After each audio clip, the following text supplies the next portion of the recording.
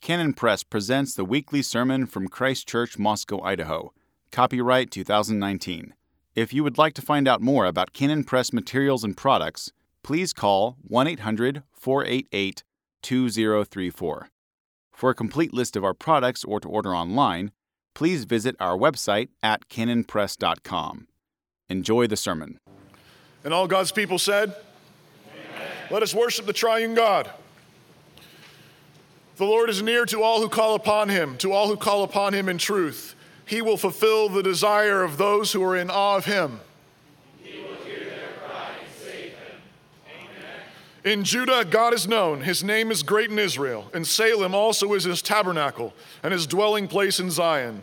There he broke the arrows of the bow, the shield and sword of battle. You are more glorious and excellent than the mountains of prey. The stout-hearted were plundered. They have sunk into their sleep, and none of the mighty men have found the use of their hands. At your rebuke, O God of Jacob, both the chariot and horse were cast into a deep sleep. You yourself are to be feared, and who may stand in your presence when once you are angry? Lift up your hearts. We lift them up to the Lord. Almighty God, the gods of the nations are idols. They are lifeless and powerless. They have eyes but cannot see, ears but cannot hear, hands but they cannot save. They call upon their riches, their inventions, their studies, their poles, their fans, their armies, and because you rule all things in heaven and your mercy is great, you allow these people to believe in their delusions, to believe that their studies, their friends, their politics, the things that they have made with their own hands can save them.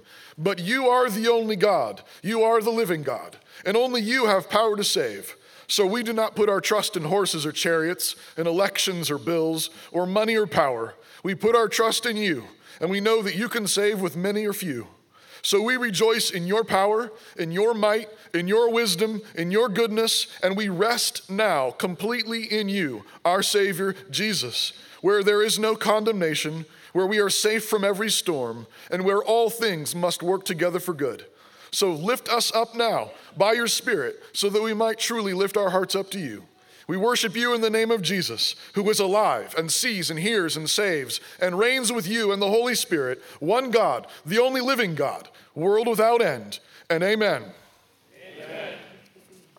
Perhaps one of the most central ways Christians are called to stand against the world in our culture is our refusal to trust in ourselves, and in particular, trust in our feelings. There's so much emphasis in our world on self-esteem,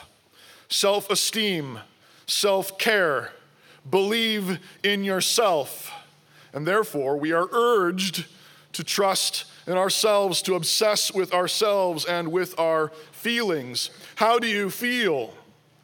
How do you really feel?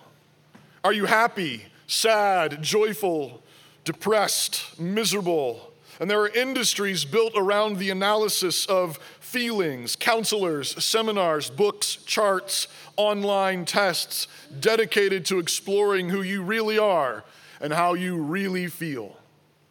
But you need to realize that this obsession with self and feelings is based on the assumption that you are a god.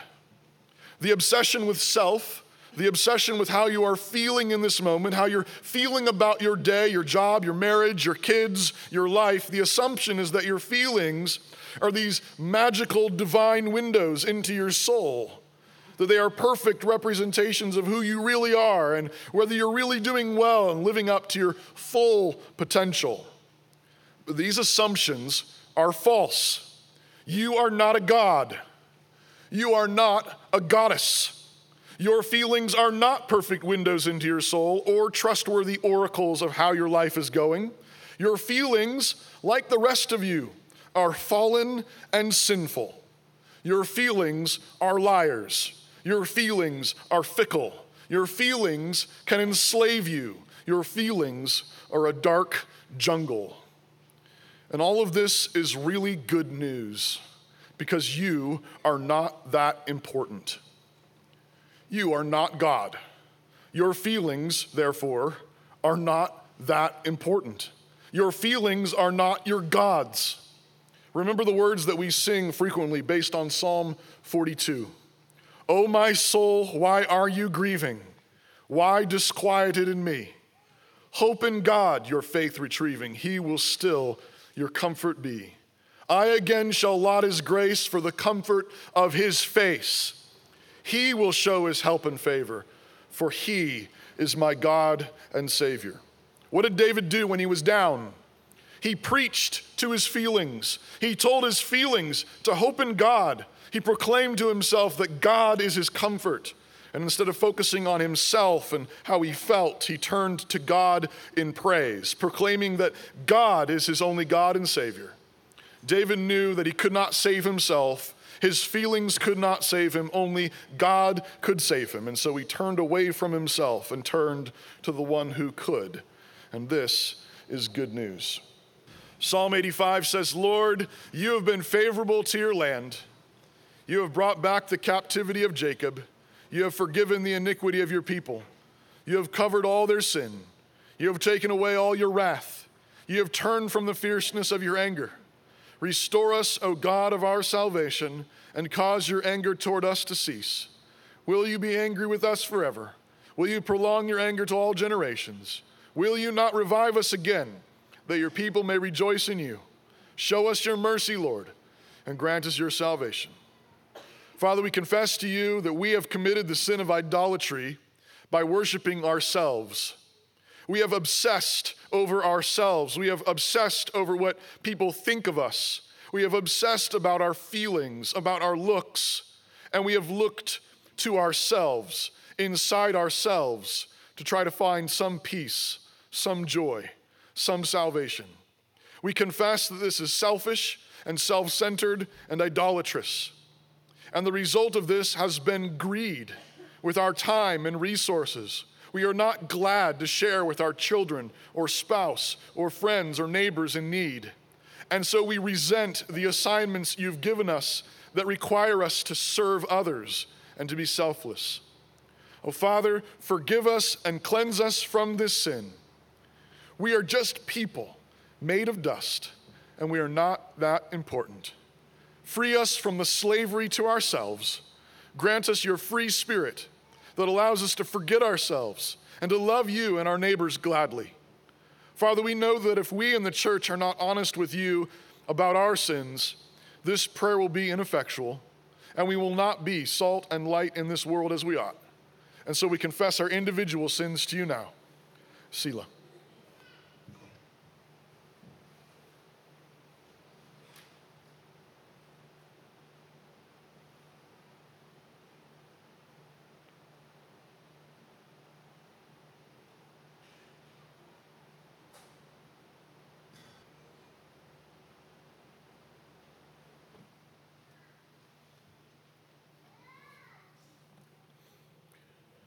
We ask all this in the good name of Jesus, and amen. Amen. Please rise for the assurance of pardon.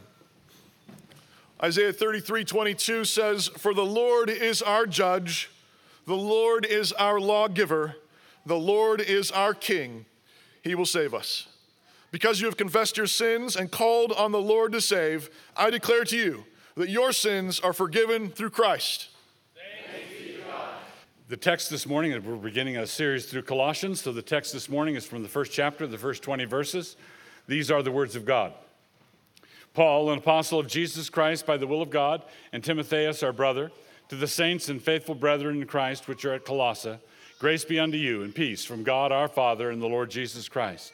We give thanks to God and the Father of our Lord Jesus Christ, praying always for you, since we heard of your faith in Christ Jesus and of the love which ye have to all the saints, for the hope which is laid up for you in heaven, whereof ye heard before in the word of the truth of the gospel, which is come unto you, as it is in all the world, and bringeth forth fruit, as it doth also in you, since the day ye heard of it, and knew the grace of God in truth. As ye also learned of Epaphras, our dear fellow servant, who is for you a faithful minister of Christ, who also declared unto us your love in the Spirit.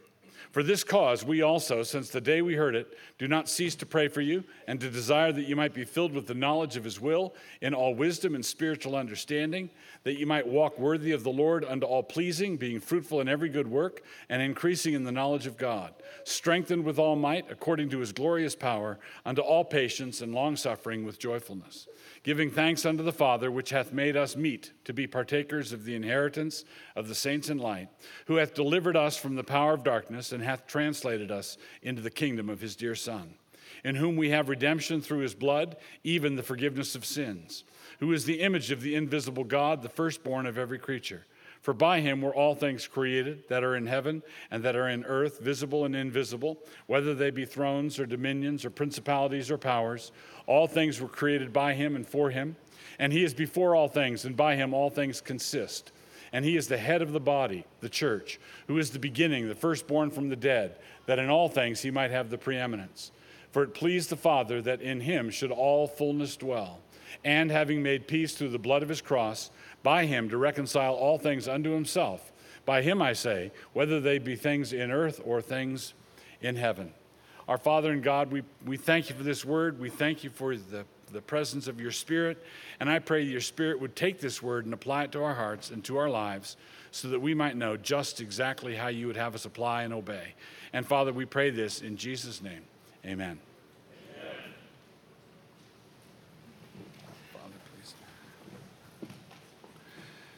So as you could tell from the segment of Scripture that I just read, together with Ephesians, the epistle to the Colossians is one of those places in Scripture where you have a much higher density of truth than usual. The letter is not more true than other passages of Scripture. All of Scripture is true. All of Scripture is the truth of God. But there is more truth per square inch here. This is a higher density truth. It's as though the Apostle Paul decided to hand pack it. So everything in here is squeezed tight. There are a lot of interrelations, and the book of Colossians has this in common with the book of Ephesians. Consequently, the letter is one that will repay many visits. Of course, all of Scripture will repay many visits, but this is one of those places where you could read through Colossians numerous times, scores of times, and then the next time through, see a connection or see something you've never seen before in your life, because there's just so much here. So I want to summarize the section that I've read, give an overview, and then drill down into three particular points. The letter is from Paul, the apostle, and Timothy both. But since the pronoun I is used throughout the letter, we may assume that Timothy's role here was that of secretary. So Paul and Timothy both write the epistle to the Colossians, but Paul refers to himself in the first person singular throughout. So Timothy is presumably functioning as the secretary and is one of the people being used to send the letter, but the letter is from the thought and mind of Paul. In verse 2, it says, the saints and faithful brethren there in Colossae are greeted with grace and peace from the Father and the Son. I want you to underline or mentally italicize that phrase, the saints and faithful brethren, because that's going to come up again when we get to chapter 3. When we get to chapter 3, and Paul tells us to mortify our members which are on the earth, and in verse 5 he gives a list of them, and our members which are on the earth are pretty ugly things. He is addressing that exhortation, mortify your members which are on the earth, which include things like fornication, uncleanness, inordinate affection, and so on.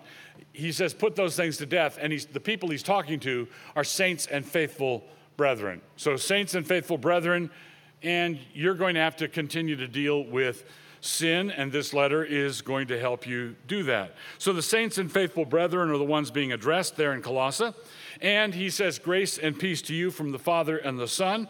I've mentioned this before, but I want to mention it again since we're going through this. In all of the epistles in the New Testament, a common formula, the overwhelming common formula, is grace and peace to you from God the Father and our Lord Jesus Christ. And the question is, where's the Holy Spirit? Why are two persons of the Trinity routinely mentioned at the beginning of these letters, and the Holy Spirit is not mentioned at the beginning of these letters? Grace and peace to you from God the Father and our Lord Jesus Christ. I'm following Jonathan Edwards in this. I believe it's because the Holy Spirit is the grace and peace. Grace and peace to you. The grace and peace of God proceed from the Father and the Son, and grace and peace come to you from the Father and the Son at the beginning of all these letters. Paul had been constantly grateful for the Colossians, verse 3, ever since he heard of their faith in God and love for the saints, verse 4. And we can tell right away that the church at Colossae was not planted by Paul, because he says he was grateful for them from the very first moment he heard about them. So he heard about the church, and he's been grateful from that moment on. That faith and love that the Colossians had sprang from their hope that was laid up in heaven, which they had heard about through the gospel, verse 5. And that gospel among the Colossians and everywhere else is fruitful from the beginning. Verse 6, when the gospel comes into someone's life, it's fruitful from the get-go. The gospel is not fruitless if the gospel is heard in faith. If it is fruitless, if it's not bearing fruit, then someone's not listening with faith. Someone's not hearing with faith. It's not possible to hear the gospel in evangelical faith and not have it start to show traces of its presence right away. Paul says the gospel was fruitful from the beginning, from the very start. Verse 6. They learned all this from Epaphras, a faithful minister, verse 7, who had reported their love back to Paul, verse 8. So Paul didn't plant the church there, Epaphras did, and Epaphras was the one who told Paul about how well they were doing. Now, since the very first day that Paul had heard of their beginning with Christ, he constantly prayed that they would be filled with the knowledge of his will in all wisdom and spiritual understanding, verse 9. A little bit later, Christ is said to be the one in whom all fullness dwells, and Paul here is asking that the Colossians be filled with knowledge of his will and all wisdom and spiritual understanding. This echoes something in Ephesians. Paul is praying that they would, in effect, grasp the ungraspable, be filled with that which is infinite. To know the unknowable, to touch infinity. And of course, in ourselves, in our own persons, we can't do anything of the kind. And we're always going to be finite, and God's always going to be infinite. There's always going to be further up and further in. And yet, this is how we are to pray. From the moment I heard that you all were Christians, I've been praying that you would be filled with the knowledge of his will. And this is so that they might walk in a manner that was fruitful and pleasing to God. Verse 10. Is your life fruitful and pleasing to God? This would happen as they were strengthened by his power in all patient joy. Verse 11, giving thanks to the Father who included them in his inheritance. Verse 12, God had taken them out of the kingdom of darkness. He delivered them from the power of darkness, verse 13, and he had translated them into his kingdom, and they had redemption through the blood of his Son, which is the forgiveness of sin, verse 14. So God had taken them from one place and taken them to another. This Son, the Lord Jesus Christ, is particularly exalted in this book. He is the image of the invisible God, the firstborn of all creation, verse 15. This Son is the almighty creator of all things. They were created, it says, by him and for him. Why was everything made? It was made for Jesus. And who made it? Well, Jesus. Jesus made it. The Lord Christ made it, and he made it for himself. Verse 16. He's prior to all things, and in him all things hang together. Verse 17. Everything integrates in Christ. Everything ties together in Christ. Apart from Christ, nothing makes sense. Apart from Christ, nothing coheres, nothing hangs together. It all comes together in Christ. He is the head of the church, and he is the arche, the beginning, the firstborn from the dead, the preeminent one, verse 18. It pleased the Father that all fullness should reside in the Son, verse 19. And then, having made peace through the cross, it was the Father's intention to reconcile everything in heaven and on earth through that one magnificent sacrifice. Verse 20. And as I said at the beginning, there is a lot there. You could write books on what's there. And you might say, well, shouldn't you spend 1 week on a verse, and spend 20 weeks going through it. Well, you could, and we could go even slower than that. But of course, if you get too slow, it becomes extraordinarily topical because by the time you get to verse 20 and you want to tie it back to verse 1, that was everybody listening to it was back in junior high. The Bible is given to us in ways that make us aware of its extraordinary potency to work in us, even if we don't grasp everything as we pass through. So what I want to do is give you a taste of everything that's here, an awareness of how dense this thicket of truth is, so that you might come back and reread and reread and reread. Now, I want to give you a little bit of background on the book. For many reasons, the book of Colossians should be considered as the twin sister of the book of Ephesians. It's Ephesians' twin sister. These two books were written about the same time, which was around 62 AD. So they're both written about 62 AD, and they were written during Paul's Roman imprisonment, the one that ended at the book of Acts, the one he's in at the end of the book of Acts. There are some indications that Paul was released at some point. He went perhaps as far as Spain. Some people say even as far as England. It was his desire to get to the westernmost part of the empire, which would have been England, but he had a desire to go to Spain. So as people have reconstructed Paul's history, he's released after his imprisonment in Rome at the end of Acts. He goes farther west. We don't have any real records of that. He's arrested again later. There's a second Roman imprisonment where he was beheaded. Now, this letter is written in the first Roman imprisonment. You remember that we go all the way through the book of Acts. Paul appeals to Caesar. He's taken to Rome. His conditions are pretty good. He's under house arrest. He's not in a dungeon somewhere. He's under house arrest. He can talk to the Jewish leaders there in Rome and present the gospel to them. He is in pretty good conditions. And during that time, he writes the book of Ephesians, Colossians, and Philemon.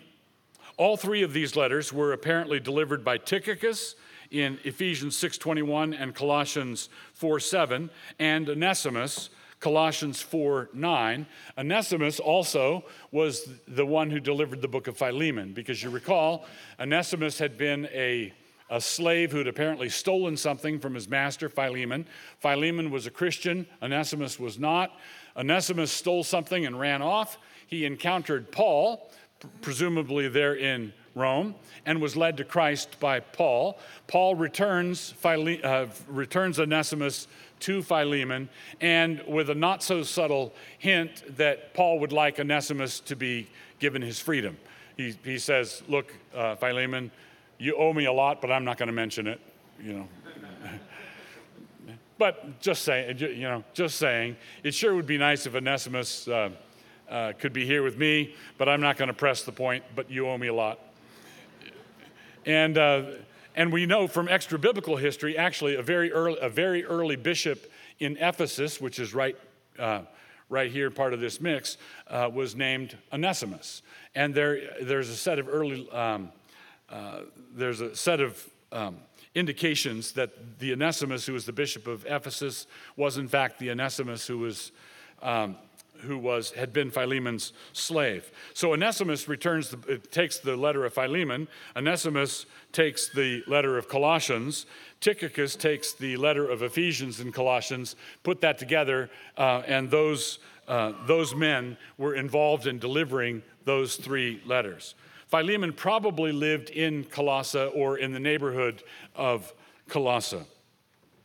Now, that town, Colossae, is located about 100 miles east of Ephesus and in modern Turkey. If you imagine a Mediterranean map, you have the famous boot, Italy, then Greece, then Turkey. Turkey at that time was a Roman province, Asia Minor. Ephesus was on the coast, and Colossae was about 100 miles inland, east of that. The church at Colossae had been founded about 10 years earlier. So Paul's writing this around 62 AD. Colossae, the church at Colossae was founded about 10 years earlier, but not directly by Paul. When Paul had been teaching for that 3-year stretch in Ephesus, and that was between 52 and 55, you remember that he had run into trouble in the synagogue, and he wound up renting a lecture hall, the Hall of Tyrannus. And what a school teacher that guy must have been to have a name like that. Where shall we teach everyone? Well, let's rent Tyrant's Hall. So they rented Tyrant's Hall, and Paul taught daily there for 3 years. And a Colossian native named Epaphras had heard Paul in Ephesus there at that time, was converted, and returned to Colossae in order to plant the church. And there's a reference there in verse 7. As ye also learned of Epaphras, our dear fellow servant, who is for you a faithful minister of Christ. So we see here that Epaphras is not just a Colossian church member, not just an individual Christian there, but he's a minister of Christ, he's a fellow servant of Paul's, and he was the one responsible for planting the church in Colossae. So that's the background on the letter. There are 3 great things that I want to take away from this section of the first chapter. 3 things that I think need to be emphasized, 3 things that I think we need to hang on to. The first is that Christ is the creator. Christ is our creator. If something exists, then that something was created by Christ. He is the executive of God's power. He is God's power, which is to say, he is God. Consider verse 16 again. For by him were all things created. For by him, that's by Jesus, by Christ, were all things created that are in heaven and that are in earth, visible and invisible, whether they be thrones or dominions or principalities or powers. All things were created by him and for him. So Jesus, now let me stop for a minute to explain that. Jesus of Nazareth did not create everything because Jesus of Nazareth didn't exist yet. The incarnation had not yet happened. But in the beginning was the Word, and the Word was with God, and the Word was God, the eternal Word of God, the second person of the Trinity, the one who was incarnated as Jesus of Nazareth. He is the one who created all things. He is the executive of God's power. We're taught this many times in the New Testament. In John 1:3, all things were made by him, and without him was not anything made that was made. So John tells us, if it is created, then Christ created it. If it is created, then he is the one who did it. Then in Hebrews 1:2, it says, hath in these last days spoken unto us by his Son, whom he hath appointed heir of all things, by whom also he made the worlds. If something is, then Christ made it. But I want you to notice something. When it says, hath in these last days spoken unto us by his Son, so it's the Father who has spoken to us by the Son. And it is the Father who has appointed the Son heir of all things. And it is the Father who made the worlds, and it says, by whom also he made the worlds. This is what I mean when I say Christ is the agent of the Father's creating. When the Father wants something done, the Son does it. When the Father wills for something to be done, like let there be light, the Son does it. Christ creates the light. But Christ creates the light doing his Father's will. When the Father wants to redeem a people for his own name's sake out of the fallen sinful human race, the Father wills it, the Son accomplishes it. The Son is the executive of God's power. God made the world. Christ is God, and Christ is the power of God who made the world. So, we do not affirm the doctrine of creation as some sort of generic truth. The fact that the creation account is given to us in Genesis must not prevent us from seeing that doctrine as an explicit Christian doctrine. You must, when you look at the created order, you must see Christ in it. Christ is not just in the history of our redemption. Christ is not just from 2,000 years ago on down. Christ is the one who spoke the cosmos into existence. Christ is the creator of galaxies. Christ is the creator of every atom that is. If it is a contingent made thing, then Christ made it. And of course, this means that Christ is not included. Christ is not a created being. Christ is not the first of all God's creation, as the ancient Arians falsely taught. They said they wanted to honor Christ, and they wanted to say Christ is the most powerful and the most beautiful of all God's creation, and God created him first. Well, no. Christ is the creator. Christ is the everlasting God. So we must see the doctrine of creation as an explicit Christian doctrine. The oceans and rivers and mountains and forests were created by the Son of God, and they were created for the Son of God. It all exists for the sake of Jesus Christ. All of it is because Jesus is worthy. All of it is because Christ is worthy. All of it was redeemed because Christ is worthy. So Christ is the creator. Secondly, God doesn't just create as the deists would have it. The deists want to say that God created everything. He sort of made the clock and he wound the clock up and he put it on the shelf and walked away. No, the Bible teaches that God is the creator and the providential sustainer of everything that exists. Not only did Christ speak into existence every atom that exists, but that came into existence, but Christ continues to hold every atom together. He is the one in whom, as we're going to see in just a little bit, he is the one in whom all things cohere. He is the one in whom all things consist. He is the one that holds everything together. Now, this is what we mean when we say Christ is the arche in verse 18. And he is the head of the body, the church, who is the beginning, the arche, the firstborn from the dead. Now, there are depths there, and I don't want you to, let me just give you an illustration. I remember years and years ago when I was taking a physics class, and this physics class, you know, of course, that at the center of every atom are a cluster of protons, and protons all have a positive charge, and there are neutrons that have no charge. There's neutrons, no charge, protons, positive charge. You also know, if you've ever tried to push the wrong ends of a magnet together, that positive charges do what? They repel.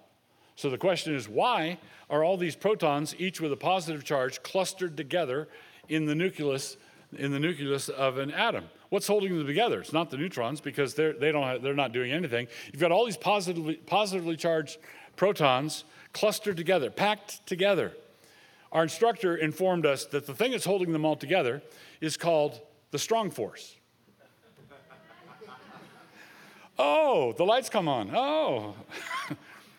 Modern scientists have, unbelieving scientists, I should say, modern scientists have absolutely confused the distinction between description and explanation.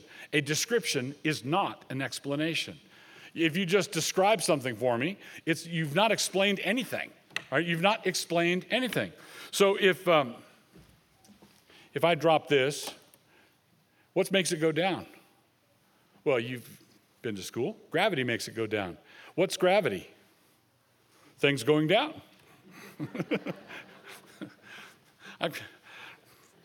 Description is not explanation. I've got a theory for you. Here's a very scientific theory. Whenever you let go of a watch, you have a watch, there's a watch fairy, an invisible watch fairy that's right next to it, watching over the watch. And when you let go of it, the watch will grab it and pull it toward the nearest large object at 9.8 meters per second squared. And if I test my theory, it is confirmed. You say, you didn't prove the existence of fairies. Well, you didn't prove the existence of gravity either. It's just Christ holds everything together. Why do things fall down? Everything coheres. Why do you not float off? Why do you not just disappear into a poof of nothing? Because Christ is holding you together. Christ is the one who created you, and Christ is the reason why you continue to remain a creature. It's the word of Christ that created you, and it's the word of Christ that sustains you. And this is Christ as the arche. In verse 18, It's translated as beginning, but there's much more to this than what a stopwatch measures. The word arche is used in John 1:1. In the beginning was the Word, but it's the Word that's in the beginning. He is God himself, and he is with God. John does not say, in the beginning, things started. It's not simply saying, in the beginning, there was a beginning, or in the beginning, the stopwatch got clicked. No, he says, in the beginning was the Word. In the beginning was the Word. And in Colossians 2:15, Christ spoils the principalities, arche, and there's the same word there. Christ spoils the principalities, arche, which refers to spiritual rulers. So arche encompasses not just the start, but also the rule over, the sovereignty, the integration point. In the beginning was the Word. In the beginning was the Word. So Christ is the ultimate ruler. Christ is the ultimate point of integration. He's the firstborn over all creation. He is the ultimate arche. He is the final and ultimate point of integration. Nothing can exist without the Word of Christ. Nothing could come into existence apart from the Word of Christ, and nothing can remain in existence apart from the sustaining Word of Christ. And Paul says this, dives a little more explicitly into this in verse 15. He says he's the firstborn of all creation, or you could render it firstborn over all creation. He is the heir of all things. He's the firstborn of all creation. The firstborn is the one who inherits. But this is echoed a moment later in the phrase firstborn from the dead. And so we see the firstborn of all creation does not mean firstborn creature. So when Christ is called the firstborn, it's not saying he was born first. It's not saying that there was a time when Christ was not, and then he came into existence. Firstborn does not mean, in this sense, born first. Firstborn has to do with his status as the heir of all things. It has to do with his rule over all things. But in Psalm 2, it says, God says to the Son, "You are my Son, today I have begotten you." Today I've begotten you. And what the Arians were the ancient heretics who denied that Jesus was God. And they said, well, see, God the Father says, you are my Son, today I've begotten you. Yesterday you didn't exist, and today you have been begotten. See, today you have been begotten. This totally misconstrues what Scripture is saying, because in Acts 13, where that passage is quoted, starting Acts 13:32, and we declare unto you glad tidings, how that the promise which was made unto the fathers, God hath fulfilled the same unto us their children, in that he hath raised up Jesus again from the dead, as it is also written in the second Psalm, thou art my Son, this day have I begotten thee. The resurrection of Jesus from the dead is where the Father says, you are my Son, today I've begotten thee. And Paul is making that same point when he says here in Colossians 1 that he's the firstborn from the dead. So and then in Psalm 2, when it says, you are my Son, today I've begotten thee, what is the result of the resurrection of Christ in the second Psalm? It says, ask of me, and I will make the nations your inheritance, the end of the earth your possession. So Christ is the heir of all things because he's been raised from the dead. And in Romans 1:4, God declares, Jesus was declared, it says in Romans 1:4, he was declared with power to be the Son of God by his resurrection from the dead. And this, I think, helps us explain why when in the Gospels, when demons or different people would testify to who Jesus was, well, you're the Son of God. And Jesus would tell them to be quiet about it. Stop it. Don't say anything more about that. I think Jesus was wanting that truth to wait until the Father declared it. When the Father declared it by raising him from the dead, we're now free to tell everybody. Not only are we free to tell everybody, we're commanded to tell everybody because the Father has spoken. The Father spoke by raising Jesus from the dead. You are my Son. You're the firstborn from the dead. You are the firstborn, the heir of all creation, and you have been ushered into that status because you have come back from the dead. Ask of me, and I will make the nations your inheritance, the ends of the earth your possession. So Jesus is the Lord of the new creation, and his resurrection was the first appearance of that new creation. Imagine a decrepit old mansion, a huge mansion, but it is seedy, everything's falling apart, and full of trash and homeless people, and it's just a big mess. Used to be something, but now it's not something, but lots of people are living there. Lots of homeless bums are living there. And God decides to remodel it. And God decides to remodel it while everybody's still living in it. That's what the gospel is all about. This world is that ramshackle mansion. All the unbelievers or all the homeless people living in this ramshackle mansion. And Jesus came down to earth, suffered, lived a perfect life, suffered, bled, died, was buried, rose again from the dead. And that moment where he rose again from the dead was the moment when the new creation invaded the old creation. That was the harbinger of the new creation. The new heavens and the new earth started right there 2,000 years ago. And as the gospel is preached and people are quickened and brought into new life by that gospel, the new creation is spreading throughout the old creation. And there are sometimes tensions. Sometimes the old inhabitants like the ramshackle way it was. They're nervous about what might come about in this reconstruction, this extreme remodel project. But Christ says, never mind, preach the gospel to every creature. So Jesus, by coming back from the dead, is established as the heir, as the arche, as the ruler, as the king. He's the Lord of all things. And so that's why the fundamental Christian confession is simply this: Jesus is Lord. Jesus is Lord.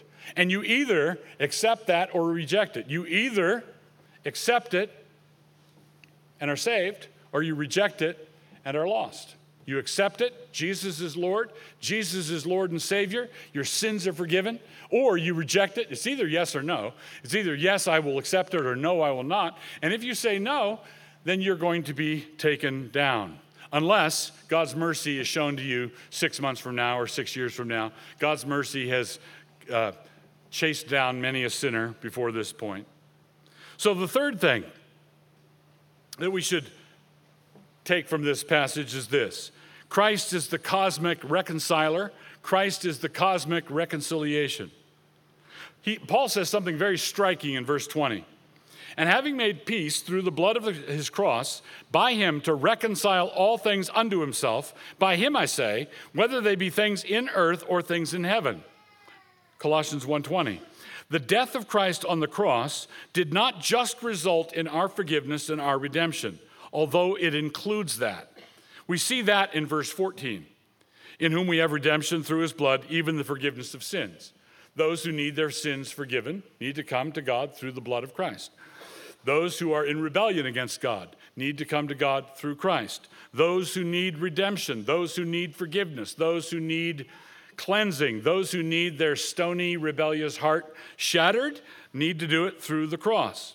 And so we can see that evangelical Christians have properly emphasized down through the years that the estrangement between our unholy selves and a holy God is accomplished in this way. Individual sinners are forgiven in this way.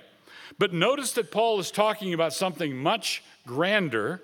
He's talking about a much grander reconciliation accomplished through the cross than simply the reconciliation between God and a sinner. Here in verse 20, the reconciliation is between all things and himself. So the rebellion of man, the sin of man, caused more cracks to appear than the chasm between God and man. There are more things dislocated than simply what happened to us. There's some things that need to be dealt with in heaven. Here, the reconciliation is between all things and himself, whether in heaven or on earth. And the allness of the all things includes things in heaven as well as on earth. Everything is to be put back together. Everything is to be restored. Everything is to be made better than new. Now, some might say, now we know that hell is eternal. We know that the lake of fire is prepared for the devil and his angels. So we know that a number of the angels are condemned and are lost. The lake of fire was prepared for the devil and his angels. But we also know that there are principalities and powers. Paul says that we wrestle not against flesh and blood, but against principalities and powers in high places. There are apparently celestial beings or entities that are part of this mix that need to be included somehow in this reconciliation of all things. So do not think of heaven as a place that is utterly distant. Now, although the scriptures do speak of the heaven of heavens, scriptures do speak of the highest heaven, and so that is a biblical picture. That is part of the picture. That is one of the metaphors we should use as we think about heaven. But we should also think, if we want to think biblically, we should also think of heaven as something that is near but hidden from us. Near but hidden. There are multiple places where we're told, for example, that the heavens opened. We see this at the baptism of Jesus in Mark 1:10. It says the heavens opened. I mean, they're right there. The heavens opened and the dove came down and alighted on Jesus. Jesus told Nathanael that he would see the heavens open in John 1:51. Peter saw this in his vision of the sheet with the unclean animals in it. That's in Acts 10:11. Peter saw heaven opened and the sheet was lowered. And this is what Stephen saw at his martyrdom in Acts 7:56. So Stephen, standing on earth, saw Jesus standing in heaven. Heaven's opened, and Stephen cries out, "Lord Jesus, receive my spirit." Stephen wasn't looking at Jesus through a telescope. It wasn't this distant, tiny figure. Heaven is near, and it's ordinarily hidden. Heaven is near, ordinarily hidden. And so this is the revelation that John saw in Revelation 4:1. Heaven opened up. One of the things that we, in the creation account, we have the sun and the moon. They're twinned. They're part of a set. You have sea and dry land. It's part of a set. You have male and female, part of a set. You have heaven and earth. It's part of a set. But because of our sin and our rebellion, we have brought about a divorce. Some doors have slammed shut. Some windows have been boarded up. And there's been a divorce between heaven and earth. But in the gospel, that is overcome. In the gospel, you should no longer think of heaven as this long, far away, distant place. Do not say, in Deuteronomy 30, do not say, who will go up into heaven to get Christ for us? Romans 10:6, Paul interprets Deuteronomy 30 in Romans 10 as saying that this word that we're talking about is Christ. It's the gospel. And Paul says, no, heaven is nearby because Christ is being preached, and whenever Christ is preached, he is necessarily nearby. Christ is brought near in the gospel. Don't say, who's going to go across all those light years? Who's going to go into the heaven of heavens to get Christ and to bring him down? No, he came down. He came down, he was born of a virgin, lived a perfect life, was crucified on the cross, he was buried, he rose again from the dead, was established as the first of the new order, the first cornerstone in the great glorious building that was coming. And we were commissioned to go tell everybody about it. We were commissioned to go preach it. Now, what does Paul say about this, the closeness of Christ? Where's Christ? He's at the right hand of God the Father in heaven. And where is heaven? It's in your mouth. It's in your heart. It's here on the table. It's here in the word. It's in the message. So Paul says in Romans 10:8, what saith it? The word is nigh thee, near you, even in your mouth and in your heart. That is the word of faith which we preach. Now, if you've been singing the hymns, if you don't believe in Jesus and you've been singing the hymns, it's in your mouth anyway. Right? That's why there's a bitter taste, right? The bitter taste because you're singing words you don't believe. You're saying words if you said or sang the creed this morning and your heart's not in it, the word's in your mouth, but not in your heart yet. The word is near.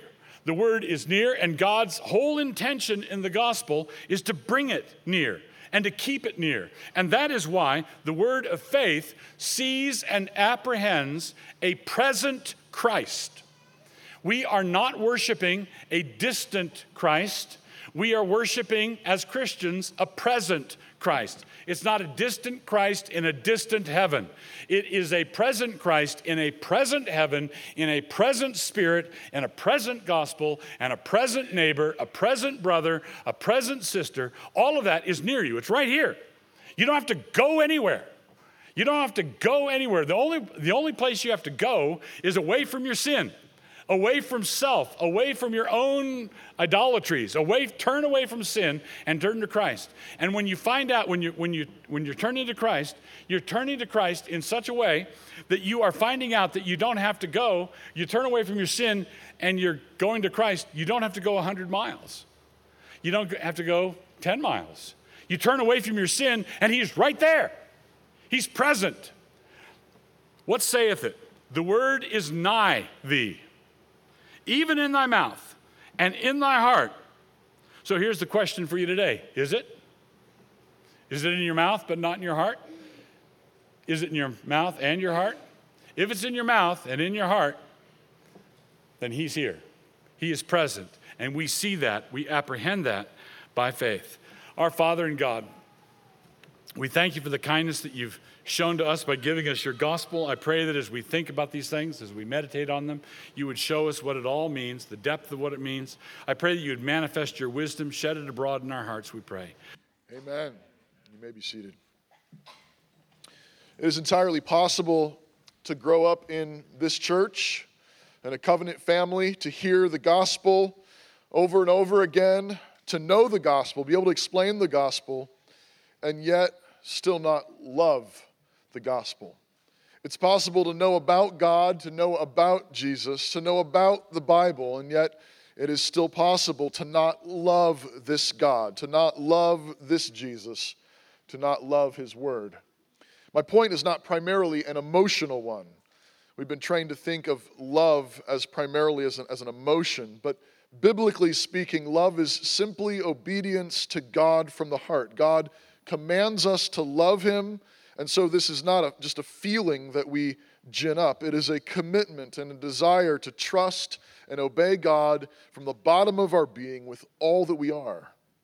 There's an important sense in which even this deep commitment, this desire, this trust and obedience cannot be mustered up by us. God commands us to love him, and yet this is a command we cannot obey unless he gives us the obedience.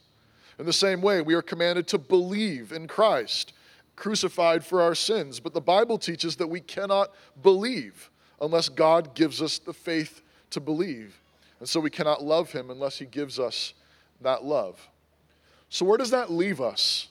How can we do what God has commanded if we are dependent on God for the ability to obey? The answer is actually found in this crux, in this impossibility of pleasing God. It is the realization that we are not good, that we cannot please God, that we are rebels and traitors and filthy sinners all, who deserve God's wrath and judgment. It is the desperation, the terror, the horror of sin and death that drives us to the foot of the cross, to Jesus, calling on him to save us. And we find that he is there. He is there, crucified for sinners. He is there as the sin bearer. He is there as the Lamb of God who takes away the sins of the world. And so this is the invitation. Everyone who calls on the name of the Lord will be saved. You are not good. You cannot stop sinning.